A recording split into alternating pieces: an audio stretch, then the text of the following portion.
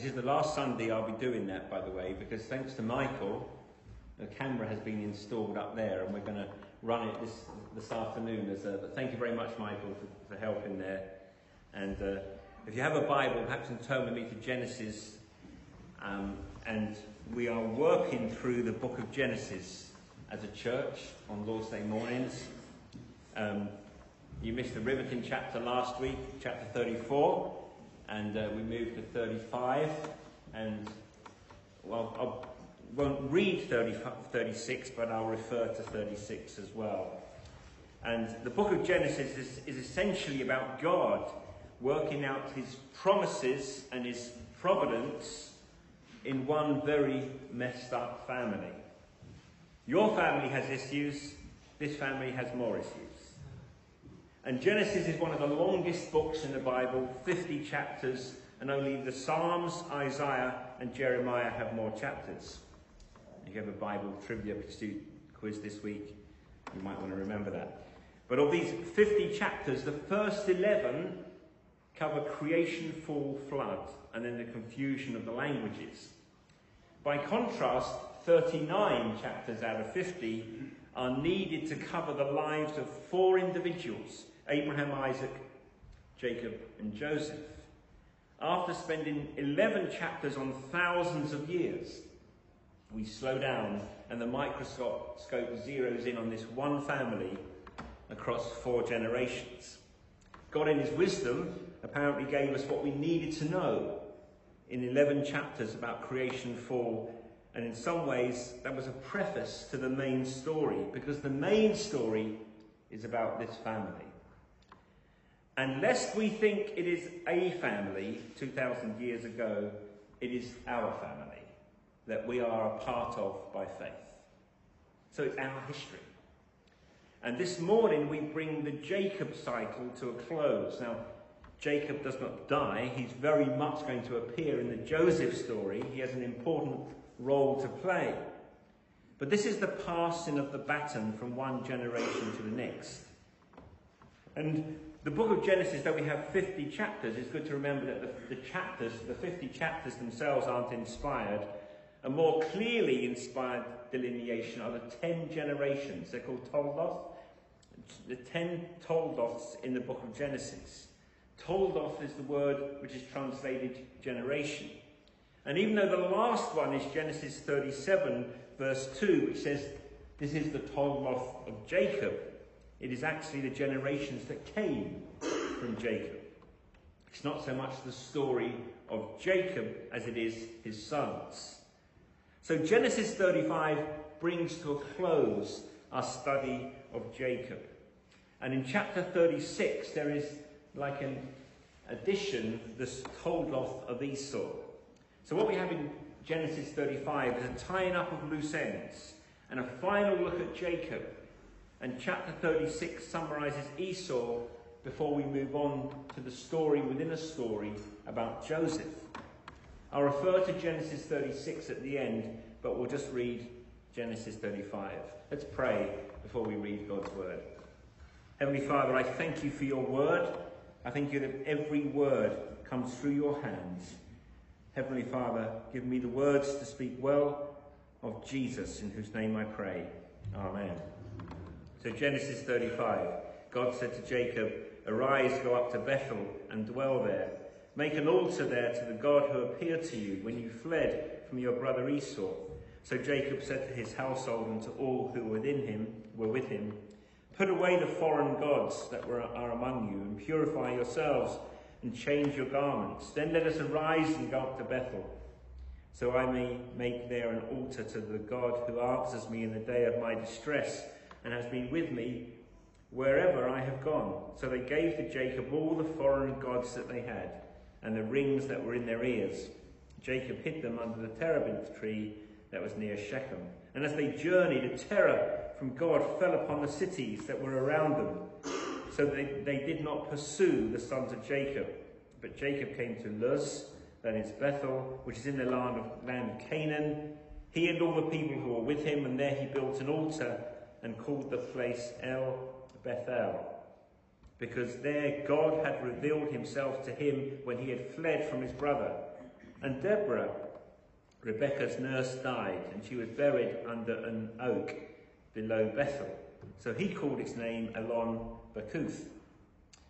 God appeared to Jacob again when he came from Paddan Aram and blessed him. And God said to him, "Your name is Jacob, no longer shall your name be called Jacob, but Israel shall be your name." So he called his name Israel. And God said to him, "I am God Almighty, be fruitful and multiply. A nation and a company of nations shall come from you, and kings shall come from your own body. The land that I gave to Abraham and Isaac I will give to you, and I will give the land to your offspring after you." Then God went up from him in the place where he had spoken with him. And Jacob set up a pillar in the place where he had spoken with him, a pillar of stone. He poured out a drink offering on it and poured oil on it. So Jacob called the name of the place where God had spoken with him Bethel. Then they journeyed from Bethel. When they were still some distance from Ephrath, Rachel went into labour, and she had hard labour. And when her labour was at its hardest, the midwife said to her, "Do not fear, for you shall have another son. You have another son." And as her soul was departing, for she was dying, she called his name Ben-Oni, but his father called him Benjamin. So Rachel died, and she was buried on the way to Ephrath, that is Bethlehem. And Jacob set up a pillar over her tomb. It is the pillar of Rachel's tomb, which is there to this day. Israel journeyed on and pitched his tent beyond the Tower of Eder. While Israel lived in that land, Reuben went and lay with Bilhah, his father's concubine, and Israel heard of it. Now the sons of Jacob were 12. The sons of Leah, Reuben, Jacob's firstborn, Simeon, Levi, Judah, Issachar, and Zebulun. The sons of Rachel, Joseph and Benjamin. The sons of Bilhah, Rachel's servant, Dan and Naphtali. The sons of Zilpah, Leah's servant, Gad and Asher.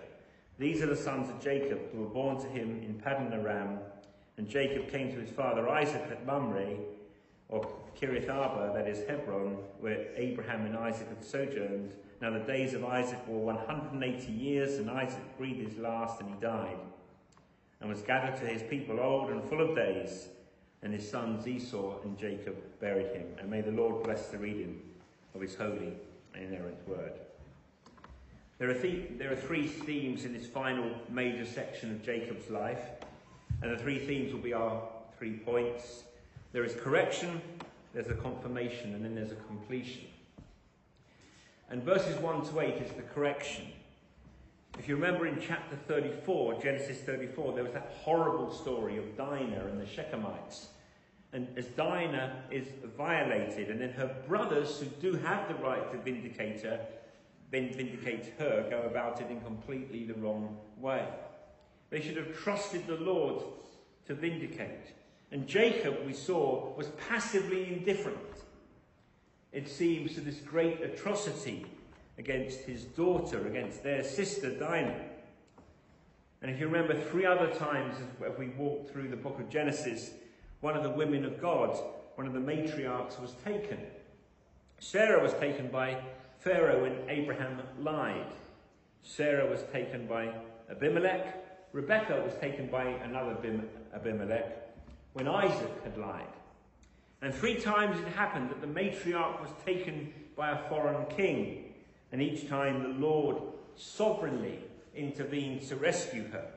Now, we're not told that explicitly, but surely one of the lessons to learn is that Jacob should have led his family to trust that the Lord was able to vindicate and able to rescue their sister. But as he was passive, as he was indifferent, his sons took vengeance into their own hands. And we left off in Genesis 33, as I referred to last week, that Jacob built an altar and called it El Elohe Israel.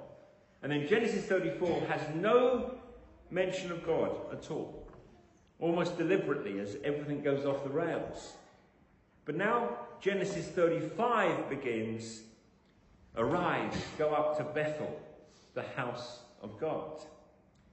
And Jacob had made a vow earlier when he was fleeing the promised land when he went to Paddan Aram to Rebekah's household, that he would come back. And he made a vow that he would come back to Bethel. Jacob came back to the promised land, yes, but he stopped short. He didn't go to Bethel, he stopped at Shechem. And he was not in the right place. He did not fulfill his vow. So God corrects him now. This is a corrective. He came back to the promised land. He did not do all that he'd promised. So chapter 35 starts with, arise. God says to Jacob, arise, go to Bethel and dwell there. Make an altar to God who appeared to you when you fled from Esau. So last week we saw Jacob, who was anxious over the troubles that Simeon and Levi had caused him. And he was floundering as the leader of his family. He set up his camp too close to the world, to Shechem. He neglected the vow that he had made 20 odd years before when he set out from Paddan Aram.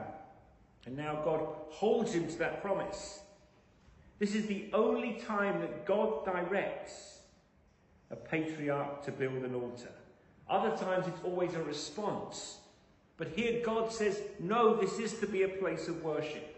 And God wants Jacob to be obedient and worshipful, but not on Jacob's terms, on God's terms. So he needs a corrective because he's settled in the wrong place. He was settling, he lived too close to the world. So God said to Jacob, arise, go to Bethel and dwell there, make an altar there to the God who appeared to you when you were fleeing Esau. So the correction is not just for Jacob, it's for his whole family. He leads them. So finally we see Jacob growing, and it's a stark contrast. The leader he was not in Genesis 34 is now becoming the leader that God wants. And then look at what Jacob does in verse 2. He turned to his household and said, put away the foreign gods that are among you. Purify yourselves. Change your garments. Jacob, as the family leader, is leading the family in repentance. And part of being able to lead them in repentance is that he himself comes to grips with his own sin. Jacob had to get his act together first. He needed to show the people that he was serious. He wasn't calling his family to a standard that he was not willing to live. He needed to repent. He went to the wrong place.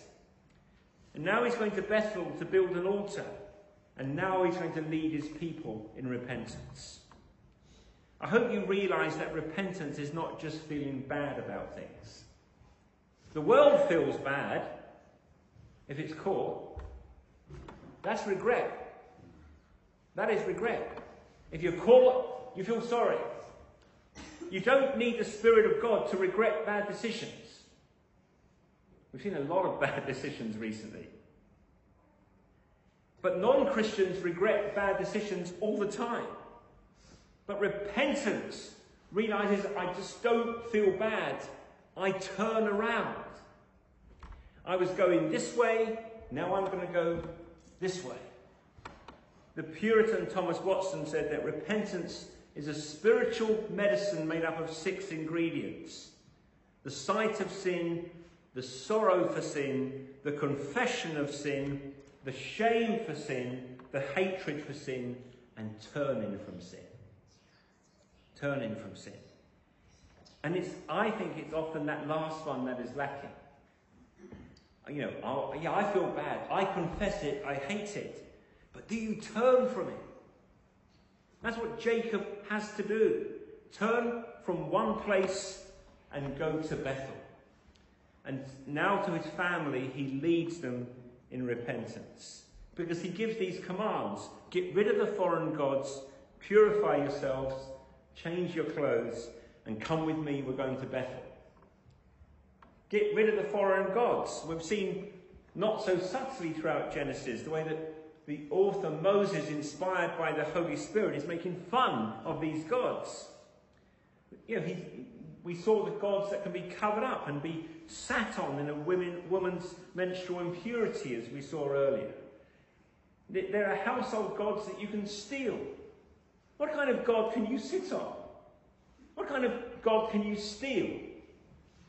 We see what's happening here. They gave to Jacob the foreign gods that they had and the rings that were in their ears. Now, what is the big deal? Earrings. I'm not standing here and saying if you're wearing earrings, take them off straight away. I'm not saying that at all, because these earrings were probably some kind of pagan amulet, and they were part of the idolatry. So they needed to take the foreign gods, the amulets. And what did they do? They gave them a funeral. They actually gave them a funeral. They gave these foreign gods, these earrings, a funeral.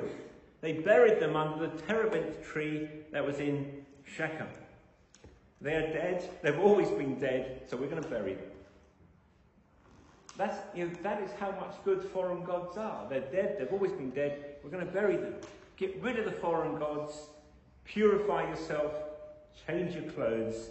A symbolic representation that we are starting again. We're having a fresh start. Maybe God is calling you this morning and he's giving you a fresh start. A new beginning. Let us arise and go to Bethel. Essentially obey. So the primary requirement in the covenant is exclusive allegiance to the Lord. I am the Lord your God who brought you out of the land of Egypt. You shall have no other gods before me. Joshua 24 verse 14. Now therefore fear the Lord and serve him in sincerity and in faithfulness. Put away the gods that your fathers served beyond the river and in Egypt and serve the Lord. And if it is evil in your eyes to serve the Lord, choose this day whom you will serve. But as for me and my house, we will serve the Lord. I've often thought this, that we don't have many problems adding gods to our lives. We do it all the time. Dare I say it, football teams, I've got something really close to my own heart. Football teams, or we can add gods to our lives. But the problem is subtraction. To have the gods of the pagan nations, no big deal. Amorites have gods, Amalekites have gods, but the one true God says you're not adding unless you are subtracting every other god. That's why idolatry is linked to adultery, because when you get married, you make the vow and forsaking all others. To get married as addition without a subtraction is not a great marriage. But we see that happening in the Bible.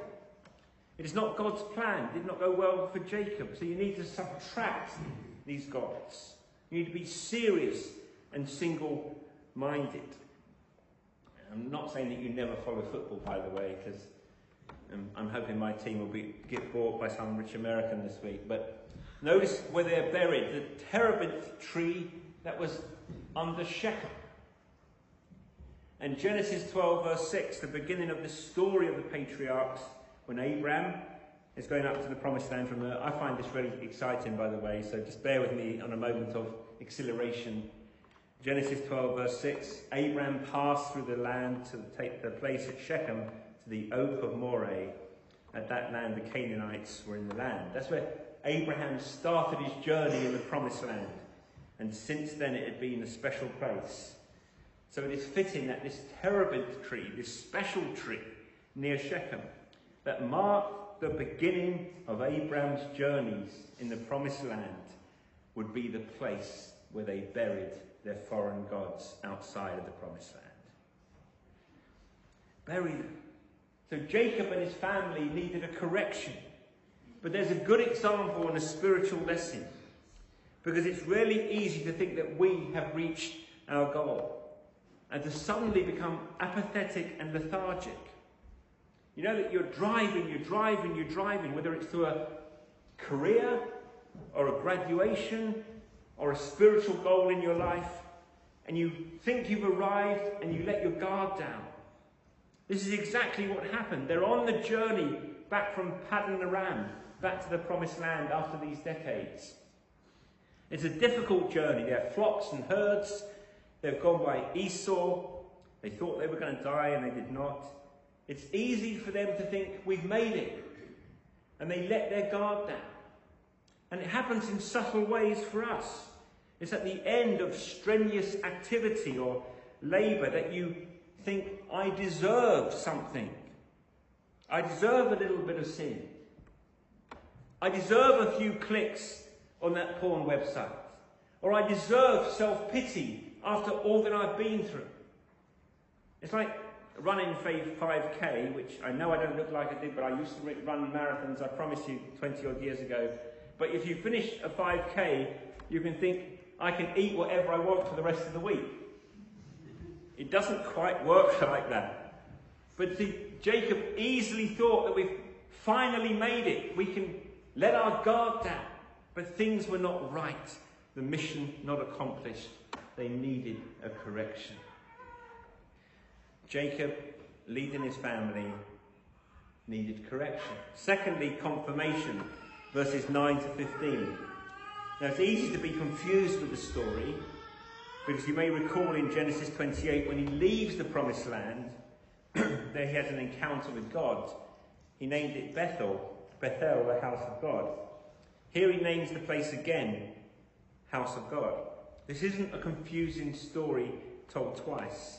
It is two distinct episodes, with the second confirming the first. Because it is deliberate that Jacob needs to learn the lesson again. Do you ever wonder why God keeps teaching you the same lessons? Because we need to learn the same lessons. That's why he keeps teaching us the same lessons. Paul said very, very, very clearly, it's no trouble for me to remind you of the same things again. And once you become a Christian and it's exciting, you're learning all these new things. I didn't know these names, I didn't know these terms and all these things in my Bible, and that's wonderful. And then you get to a few hundred or a few thousand sermons, and the rest of your life is about reminders. You know why we need reminding? Because we forget. We're mentally forgetful. We're spiritually forgetful. So God has to confirm, remind. Verse 9, God appeared to Jacob again. And there are a number of things going on here, a number of parallels with other parts of Genesis. So note the basic pattern, what happens here, starting at verse 9. We have the Lord appearing to Jacob. Then in verse 10, he changes his name. He appears to him as God Almighty. He says that in verse 11. And then he tells Jacob to be fruitful and multiply. He said, nations will come from you. Kings shall come from you. He promises the land. And that's the pattern. The Lord appears. I am God Almighty. I'll change your name. Be fruitful. Kings will come from you. Peoples will come from you. You will get a land. Just keep that basic pattern in mind. Genesis 17, the confirmation of the covenant with Abraham. It's exactly the same. Genesis 17 verse 1, when Abraham was 99 years old, the Lord appeared to Abraham. What did we see in Genesis 35 verse 9? God appeared to Jacob. And the God who appeared to Jacob said he is Lord Almighty. In Genesis 17 verse 1, I am Lord God Almighty. What does he do in chapter 17? You're no longer Abram, but you'll be called Abraham. You see that in Genesis 17 verse 4. He says, I'll make you exceedingly fruitful. Verse 6. I'll make you into nations. Kings will come from you. I'll establish my covenant with you. And then at the end of chapter 8, all the land of Canaan shall be an everlasting possession. It's the same covenant confirmation again. The Lord appears. I am Lord Almighty. I change your name. Be fruitful, multiply. I'll give you the land. You will be a great nation. Abraham chapter 17, Jacob chapter 35. So the confirmation is the same promise that God gave to his grandfather. I am the same God who was with your grandfather Abraham. I'm doing the same thing that I did with Abraham, I will do with you, Jacob, Israel. And there are parallels as well with the first Bethel story in Genesis 28. Genesis 28 verse 13, the Lord stood above it and said, I am the Lord, the God of Abraham your father and the God of Isaac. The land on which you lie I will give to you and to your offspring. Your offspring shall be like the dust of the earth, and you shall spread abroad to the west and to the east and to the north and to the south. And in you and your offspring shall all the families of the earth be blessed. Behold, I am with you and will keep you wherever you go and will bring you back to this land. That was God's promise. Genesis 35 is the confirmation that God gave to Abraham, and Jacob is also inheriting the blessings that he got from Isaac. Genesis 28, God Almighty bless you and make you fruitful and multiply, that you may become a company of peoples. May he give the blessing of Abraham to you and to your offspring with you. You may take possession of the land of your sojournings that God gave to Abraham. Thus Isaac sent Jacob away. The last word we hear from Isaac before Isaac dies at the end of the chapter, Isaac said to Jacob, the promises of Abraham now I give to you, to be fruitful and multiply, which is Genesis 1. It's part of the creation mandate. Been made in the image of God, be fruitful and multiply. Now this great people is coming from, at this point in redemptive history, this one family. And there is one other parallel with Genesis 28. Genesis 28 verse 18, so early in the morning Jacob took the stone that he put under his head and set it up for a pillar and poured oil on the top of it. He called the name of the place Bethel. And Genesis 35 verse 14, Jacob set up a pillar in the place where he had spoken with him, a pillar of stone. He poured out a drink offering on it and poured oil on it. So Jacob called the name of the place where God had spoken with him Bethel. God is reminding him, confirming his promises. And Jacob is repeating the very act of worship back to the stone, the pillar, and the oil. We had a span of years in between when Jacob left, and God blessed him. He got married. He had loads of children, and now he's back. Sometimes do you ever look on your life and think, I have no idea why I ended up here. Why did God move us here? Why did we have to go through all of that trouble? Why did that happen? And maybe you're in the midst of that. You're in the middle of the 20 Laban years that don't make a lot of sense. And it seems like a lot of hard work. Or maybe at some point, whether in this life or the next, God will show you what he has been doing. And Jacob is coming full circle. Even those Laban years, when they were far from the promised land, and it seemed like God had forgotten. He had not. So here you are, Jacob. I was true to every single one of my promises. And Jacob, having had the covenant confirmed, confirms it again. We can read through Genesis and these various doubling up seem confusing or repetitive. Like, Jacob, didn't your name already get changed to Israel? Did we not already have a Bethel? And now you're naming it Bethel again? That's where sometimes the higher critical scholars develop all these kind of bonkers theories. But when you read Genesis, you see what God is doing to repeat the stories. Not just saying, listen to the story again, but here is the story in a new episode, in a new part of Jacob's life, because he and we need to learn the same lesson again. They tell us something very important. Jacob is back on track, but God never left the track. God never got off track. And that is true for you and your life. So don't think that when your life is off track, God had to turn and deal with the Ukraine for a while and he couldn't work out what was happening in your life. He is God. He can do it all. God never gets off track. God never gets confused. There is no plan B with God. God knows what he is doing. And even when Jacob was off track, God was not. And notice how Jacob has matured. At Shechem, he worshipped according to his agenda. And he was not blessed nor a blessing. Now he worships at God's command in God's place. And God reiterates, confirms, repeats. You are blessed. And you will be a blessing to the nations. Do things God's way. So we have this corrective We had that corrected, where God corrected where Jacob was going. Then we had God's repetition, God's confirmation. And finally we have the completion. And in this chapter we're in a time of transition from one generation to the next. And what we find is that Jacob now has to endure a series of sadnesses in his life. They pile up one after the other. His nurse, Deborah, dies. Then Jacob's wife dies. Then Jacob's firstborn violates the concubine. And then Jacob's father dies. Just think of that. That's a lot of grief.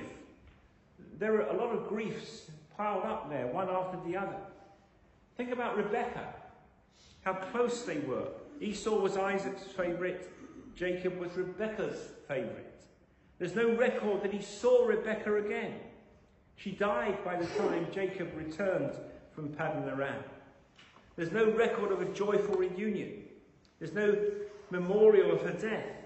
Although we read in chapter 49, she's buried in that cave of Machpelah, which Abraham brought for Sarah.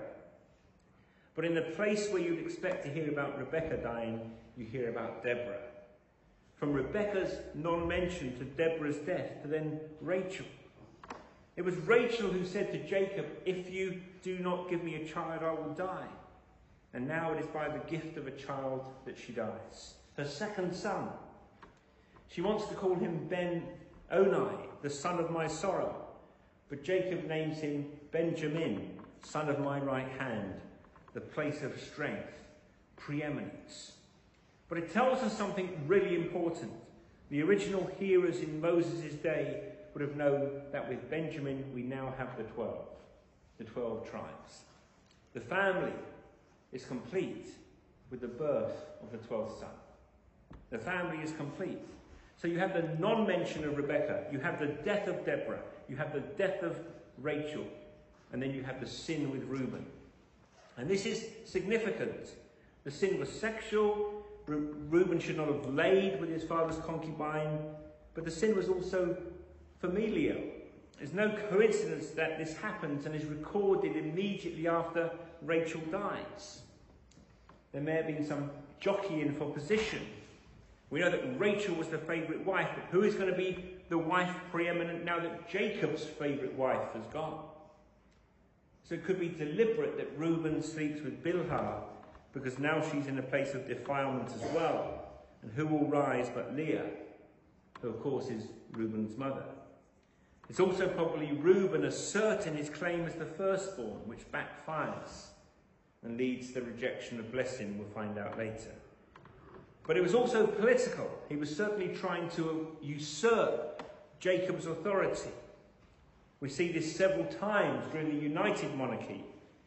Ishbosheth was disturbed when Abner slept with Saul's concubine Rizpah, because Abner's act was a move for the throne, 2 Samuel 3.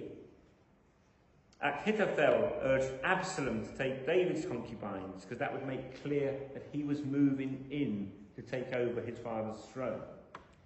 Solomon interpreted Adonijah's request for Abishag, the concubine, in the same way.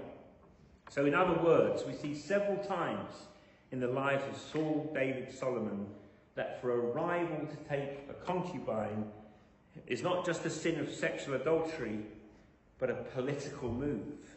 Who has the authority? What kind of man would take his father's concubine? Well, the man you want as king. That's how fallen, sinful men think. But of course it does not work out that way.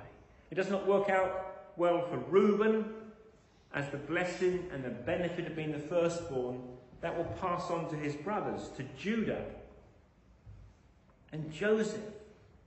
Not to Reuben, who's trying to usurp his aging father's authority. So you have Rebekah, Deborah, the sin of Reuben, and the death of Isaac. And last we left Isaac, he was 100 years old, frail, weak eyesight, over 100. Now he's lived a long life. We're many years back into the promised land. He's 180, full of days. He's given an honourable burial. He plays an important role in salvation's history. There's some reconciliation, it does appear, because Esau and Jacob buried Isaac. We saw some reconciliation, Genesis 33, but they come together when Isaac dies. Isaac is given an honourable burial. He, like his son, would do. Esau exercised weak leadership. Esau had a penchant for being ruled by his stomach. So it's not unlike many of the epithets that would later be given for the kings of Israel and Judah, that so-and-so walked in the ways of his father David, yet he did not remove the high places. God looks favourably on Isaac. He's honoured in his death. Yet he missed some very important things. And it's possible for us to live a basically faithful life and for the Lord to say you missed some things. Is the glass half full, the glass half empty? Well, all you can do with the years you have remaining, and that is why Jacob gives us such an important lesson here as we think about the closing of Jacob in the centre of the story. Jacob is a lot like us. What have we seen about Jacob? He's sometimes strong, he's sometimes stupid, he's sometimes wise, he sometimes flounders, he sometimes walks with God, he's sometimes off doing his own thing. That's what the patriarchs and matriarchs in Genesis are like. But here is the one thing that Jacob gets right, at least by the end he gets right. And it is the most important thing that any of us can get right. He believed. He had faith. He wrestled with the angel for God to bless him. He believed God's word and repented and served him and got rid of the foreign gods. And now he settles in Canaan because he had faith enough to come back to Canaan. And because of that faith, the story continues. It's absolutely central. I don't know if this is encouraging or discouraging, but it is true. Sometimes the chief work that we have in life is to keep the story of God's faithfulness going to the next generation. Jacob had a lot of problems. He made a lot of mistakes. He sinned in some really big ways. But when it counted most, he came back to Canaan. When it counted most, he came back to Canaan. I said at the outset I would mention Genesis 36. It's a familiar chapter. It lists kings, the people who came from Esau. Typical genealogy, the generations of Esau. Very ordinary. But on the other hand, there's something else going on. Why is chapter 36 between Genesis 35 and Genesis 37? And you all look at me and go, you're really dumb at maths, aren't you? But why is chapter 36 between 35 and 37? Esau is not the chosen line. Jacob is. It does not memorialise his death. Two big sins in Esau's life.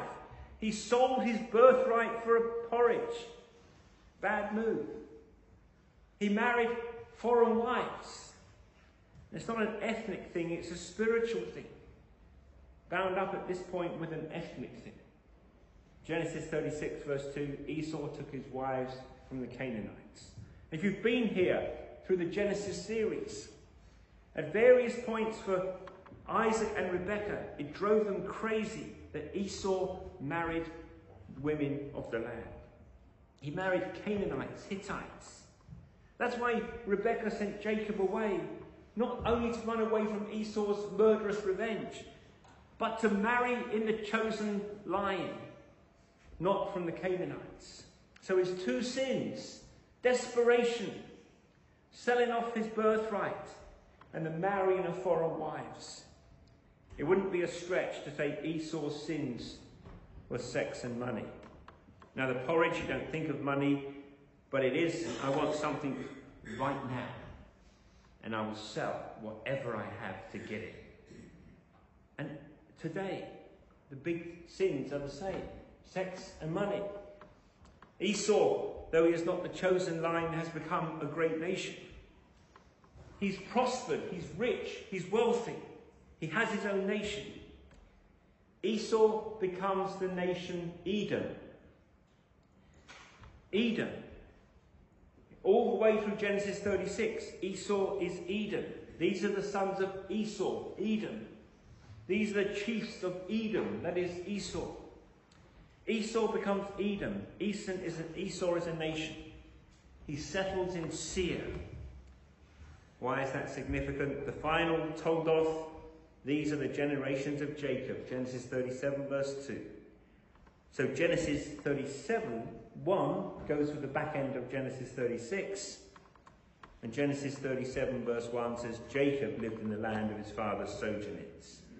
You see the juxtaposition with chapter 36. Esau and Edom, the land of their possession.